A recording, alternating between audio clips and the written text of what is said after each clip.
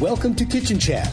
This is where we sample the talents of the most notorious chefs, home cooks, foodies, and celebrities that sizzle. Get ready for a culinary journey that you won't find anywhere else. Here's the host of Kitchen Chat, Margaret McSweeney. Hello, dear foodie friends, and welcome to Kitchen Chat. This is your host, Margaret McSweeney. I'm so glad you're joining me today, and we have a very special guest, the queen of the Coop, Lisa Steele, and she has written a fantastic cookbook. She's the founder of FreshEggsDaily.com, and she has a great new cookbook called the Fresh Eggs Daily Cookbook with over 100 fabulous recipes to use eggs in unexpected ways. So welcome, Lisa, to Kitchen Chat. Hi, thanks for having me.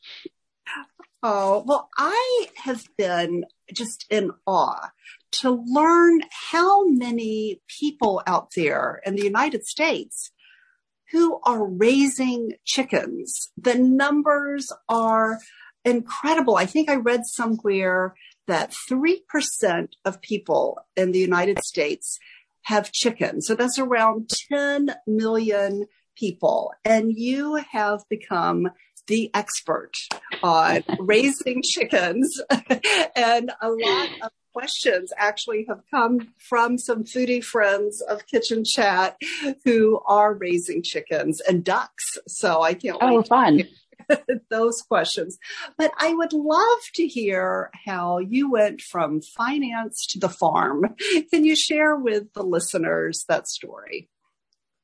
Yeah, it's been sort of a long and winding path, but I did grow up in central Massachusetts. My grandparents raised chickens. I had chickens as a kid. I was in 4-H, that whole thing. And I think when you grow up in a small town, you kind of feel like there's a big world out there and you want to be part of it, when you're 18, 19 years old, whatever. And so I went to college, got a degree in accounting, and went to work on Wall Street. In retrospect, it is not where I belong. It was fun for a couple of years, but I just really never felt that, it was my calling. I was never passionate about it or whatever. So I burnt out pretty quickly, and through a series of events, just kind of went through life without really a plan of what I was going to do per se, but ended up on a farm in Virginia with my husband, raising chickens. It was 2008, 2009. So it was the recession. A lot of people were getting into gardening and canning and baking bread, kind of like what happened in the last 2 years, and purely started as a hobby. It was nothing that I had any intentions of turning into a career. But it just, people were so interested. Facebook was starting, so you could share photos, and I started answering questions. And, I did have this background, whereas I think a lot of people, they might have missed a generation or two raising the chickens. So I had this background in it, and it was something that I just really enjoyed doing, and sort of built this little mini chicken empire without any real plan. But it definitely is where I belong. I kind of came full circle, and I don't know if I would have ended up here if I never kind of left the farm, but it was nice to go away and realize that's where I belonged. I think there are a lot of misperceptions out there about eggs and raising your own chickens and eggs. Can you help demystify the process of raising chickens? And can it even be done, you're seeing, in the urban areas as well as the suburban areas? So if you could share with us some trends and some tips on that. Yes, it is interesting, because the last 2 years have almost seemed like 2008, 2009, like Groundhog Day. A lot more people are getting into it for the first time, but a lot of areas are starting to allow chickens, urban areas, as well as suburban, rural. And it's really interesting because people do raise chickens in a little tiny backyard of like a garden apartment, or they're raising them on rooftop gardens. If you think about it, chickens are so small. You don't need 100 of them to feed your family. You can have, 4 or 5. They can live in a coop about the size of a doghouse with not much more space than maybe like one of those dog kennel chain link fence things. So if you have room for a dog, you have room for 4 or 5 chickens. And I think that's really nice because just making fresh eggs available to more people, even if you can't personally raise chickens or don't want to, drive around your neighborhood. I would almost guarantee that you'll see a fresh egg sign because so many more people have gotten into it. And once you raise chickens and you start with the 5 and you end up with 35 and now you have too many eggs. And so you start selling them. But it's not hard to get started. It's not super expensive, although you do need to invest a little bit in the coop for them to live in and make sure that it's sturdy and, nothing's going to break in and eat them all. But other than that, it's not a huge time commitment, but it's very consistent. You have to be there to collect eggs and feed them and water them and let them in and let them out and all that. So it does take that kind of commitment. Yes. And it's fascinating too within the industry. I know one of my friends here in the suburbs I like to call it a Coop co-op. I mean, it's a huge place for the hens and the chickens. And really, there can be an investment on however grand or small that someone wants to make it. And what's great is what the return is. I think it brings you closer, right, back to nature, and instead of having to go to the grocery store to the egg cartons, you just go to the coop. If you could share with us, why is it that fresh eggs are so special, and how do they really compare to what's in the egg cartons at the grocery store? Yeah, that's a really good question. And I think once you have started raising your own chickens or you get fresh eggs from a farmer's market or a specialty market and you see the difference, it's hard to go back. It's really hard for me to eat eggs out. If I go somewhere or if I'm staying in a hotel or something, fresh eggs the whites are so much thicker. The yolks really stand up. Depending on what the chickens have been eating, if they've been out in the yard eating flowers and bugs and things, the eggs are just going to have so much more taste. The yolk is going to be super orange. Store-bought eggs they're just kind of like you just can't get excited about them for the most part. And they're a lot older than people realize. I hadn't bought eggs in forever because we have the chickens, and I've been doing a lot of demonstrations and things to promote my cookbook, and I knew I wouldn't have enough eggs because our chickens do sort of freeload a bit in the winter and we don't get as many eggs. So I had to go buy eggs. I bought 6 dozen from 3 different brands, 2 dozen each. And I got home and I checked the date. They were all over a month old. So I bought them. They might sit in my fridge for 2 or 3 weeks before I get to all of them. So I don't think people realize exactly how old store-bought eggs are. They can feed the chickens things to make the egg yolks orange and make the eggs look really good, and they can do all that kind of stuff. But one thing you can't mess with is how fresh an egg is, and you're never going to beat the freshness of an egg that was just laid, still warm, walking into the house with it. That's something that you can't get from store-bought eggs. Wow. So if you could walk us through step by step. So in the morning, or first of all, when do the chickens really lay the eggs? Is it morning or evening? When do you gather the eggs? Mostly in the morning. That is one thing when you start raising chickens, you really do kind of feel like a farmer because you have to pay attention to the weather. You have to be more in tune with sunrise and sunset because you want to put them in before it gets dark. And I mean, the chickens really do like to be let out at sunrise. So in the winter, when that's, 8 o'clock, I'm cool with that. But in the summer here in Maine, the sun rises at like 4:30 in the morning, and there's no way I'm letting them out then. So I do try to make them wait, but sometime around sunrise, you want to get out, open the coop up, let them all out. I just do a quick check to make sure everybody's looking okay and there's nothing wrong. There's no blood, there's no whatever. Fill their water, fill their food. I do check for eggs. They usually don't lay quite that early, but then mid-morning sometime, I'll go down and there will be some eggs. They usually do lay sometime in the morning. And then in the afternoon, I'll bring them some snacks, some leftovers from the day before or something from the garden. And then another check for eggs. fill their water and feed if they need a little top off, and then lock them up around dusk. So it's not, I mean, you're talking maybe 10 minutes in the morning and 10 minutes in the evening. But of course, once you have them, I chat with them and, whatever. It takes a lot longer than that. But if I'm in a hurry and I need to just in and out, it really doesn't take very much time. Oh, and are they all named as well? Of course, yes. Yeah, of course. And what's the inspiration for the naming of them?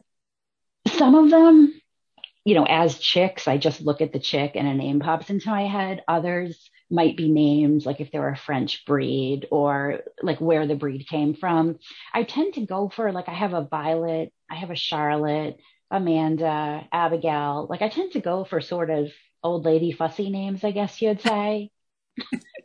I love that. I absolutely love that. So when you bring that warm egg back into your kitchen, what do you do? How do you store it? What do you do with the eggs that you gather? Sometimes I treat myself and I eat it right away. Like that'll be breakfast. But other times, when we first started out, I was super organized and I had cartons in the fridge and I would write in pencil on the egg when I collected it. And I did kind of like a first in, first out. So I made sure I was using the oldest first. And I guess that was my accounting background. But FIFO. Exactly. Yes. And that's really the way you should do it. You should be using your oldest first, whatever. But now I just we have a whole drawer just devoted to eggs and I just put them in the drawer. I don't wash them. Eggs just before they're laid, there's a coating put on them by the hen that keeps air and bacteria out and it keeps the egg from losing moisture. So that's the egg's number one defense to stay fresh, to not, get germs inside it. And sadly, in this country, we're one of the few countries in the world that commercial eggs have to be refrigerated or they have to be washed to be sold. So all the eggs you buy in the store, they've washed that coating off. So those eggs need to be refrigerated. They're not going to stay fresh as long. They're not going to last as long. It's really very sad because if you go to other countries in the world, they don't refrigerate their eggs. They just leave them out at room temperature. So I do refrigerate ours though. I'll leave some in a bowl on the counter. I bake a lot, so I like to have room temperature eggs. Eggs do last a lot longer if you refrigerate them. So I don't wash anything unless they're like super dirty and then I use those right away. But I do refrigerate most of our eggs just because they're going to last 7 times longer in the fridge. So it's a good idea to refrigerate extras. Perfect. And how long can you typically keep the eggs for? Long time. I have eggs that I collected in probably late September. And then my chickens started slowing down for the winter. So I'm still working on some of those eggs from late September. I've only run into maybe 2 or 3 that have been bad. And I'm thinking there was like a hairline crack in them or something like that I didn't notice, but they're still good. They're not fresh, but they're still okay to eat. That is amazing. I know that in your cookbook, and we've got to talk about your cookbook, Fresh Eggs Daily Cookbook, there are some surprising dishes that you can make with eggs. And I think one that really surprised me was sprinkles. Can you share with us how you discovered that that technique and featuring eggs for that? Yeah, that is one of the kind of like the necessity is the mother of invention. We live out in the middle of nowhere, so a trip to the grocery store is kind of a big deal. I needed sprinkles for something. I don't remember what it was. And I thought, I wonder if I can make them. Because, you can make everything, right? So I started looking online and sure enough, you could make your own sprinkles. They do have egg whites in them and they're super labor intensive. They take a very long time, but it was kind of fun. And the nice thing, I actually, after I talked to a couple people and I think there was a reason why they couldn't use store-bought sprinkles. There was something in it, whether it was the food coloring or some preservative, and their kids couldn't have them. And I was like, well, you can make your own. They're all natural. You can use like plant-based food coloring, and then you can put extract in them so you can flavor them with almond or vanilla or blackberry or orange or whatever to match the colors of the sprinkles. They actually taste really good. That is so much fun. I love Hmm. that. Um, so let's also talk about the mistakes that people make when cooking with eggs. I was surprised by some of those, and I admit I am making some of Really? those mistakes. If you could share with the listener what not to do. I think the biggest mistake people make is they cook their eggs too fast and they overcook them. Cooks eggs cook super, super quickly. So you should cook them on low heat. And say you're scrambling eggs, you should take them off the heat when they're still look a little bit wet and shiny because they're going to cook even after you take them off the heat and get them to the plate. And there's nothing worse than like when you go to a hotel and they have that tray of the scrambled eggs and they're just dried out, overcooked. So that's one mistake people make. I think another mistake with scrambling eggs is they crack the eggs in the pan that's already hot and then start to whisk them. And it's going to be hard to get those clumps of egg white because they're cooking as soon as they hit the pan. So you want to whisk them really, really well before you even toss them in the pan to get a lot of air into them so they're nice and fluffy. Okay, I am going to start doing that in my kitchen now. So what surprised you? Was there something particular that, Yeah, about the whisking, that surprise. Then also, I think I saw something about you don't want to season it before it's cooked. And I know that what I do is put the salt and pepper on it before I cook it. So, well, okay, so that's sort of a personal preference because when you add salt to eggs, it weakens the protein bonds. So your mm, eggs are going to be softer and they're not going to be like if you like curds and you like eggs that really kind of hold together, then salting them as you're whisking them probably isn't a good idea. The one thing you shouldn't do is salt them while they're cooking because it'll draw the moisture out of them, kind of like when you salt a colander full of tomatoes or cucumbers. mm, So you don't want to do that. So either salt as you're whisking if you really like soft, creamy eggs, and then salt after your eggs are done if you're more of sort of like a curd chunk type soft okay. scrambled egg person. Wonderful. Thank you for these great tips. And I'm sure our foodie friends are going to write those down too. Well, speaking of foodie friends, I was so excited to hear from Chrissy. She was raising, once again, her husband had built this beautiful Coop co-op, because once again, in their backyard. She has since moved, but she did have questions. She said, what do you do when the temps drop below zero? Because we're in Chicagoland area and it gets really, really cold. And Mm-hmm. just a big question about the winter. And do you change their diet in the winter when they can't free range?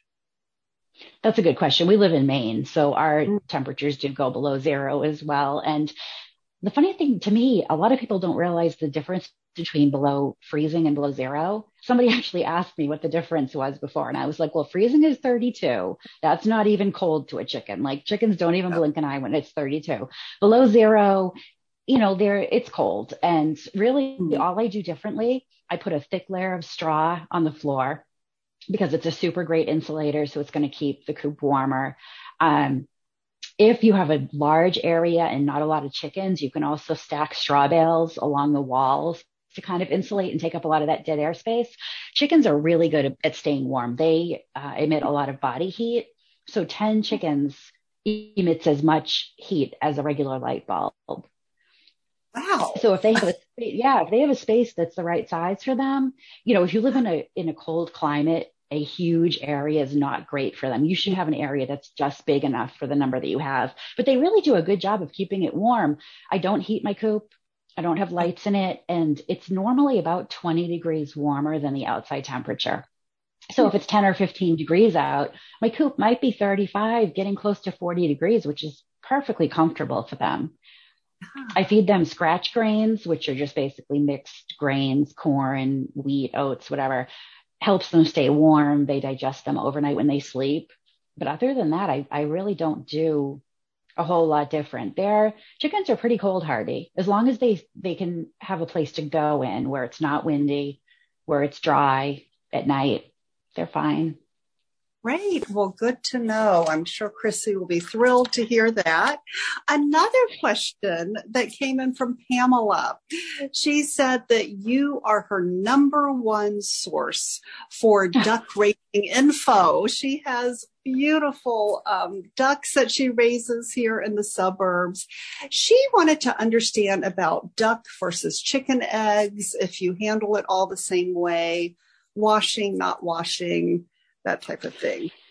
That's a really good question. Ducks are kind of messy. They lay their eggs sort of whenever and wherever. So a lot of times I'll find them outside in the mud. They like to cover them up. They're just ducks are sort of mischievous.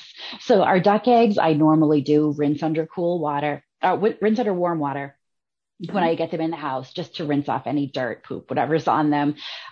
Duck eggs have a thicker shell, so they naturally do stay fresher longer and they're safer. But yeah, my duck eggs, I normally do rinse off and then I refrigerate them. But as far as cooking with them or doing that, I use them pretty much in the same way, except 2 duck eggs equals 3 chicken eggs. So if your recipe calls for 6 eggs, you'd only use 4 duck eggs because they're that much larger.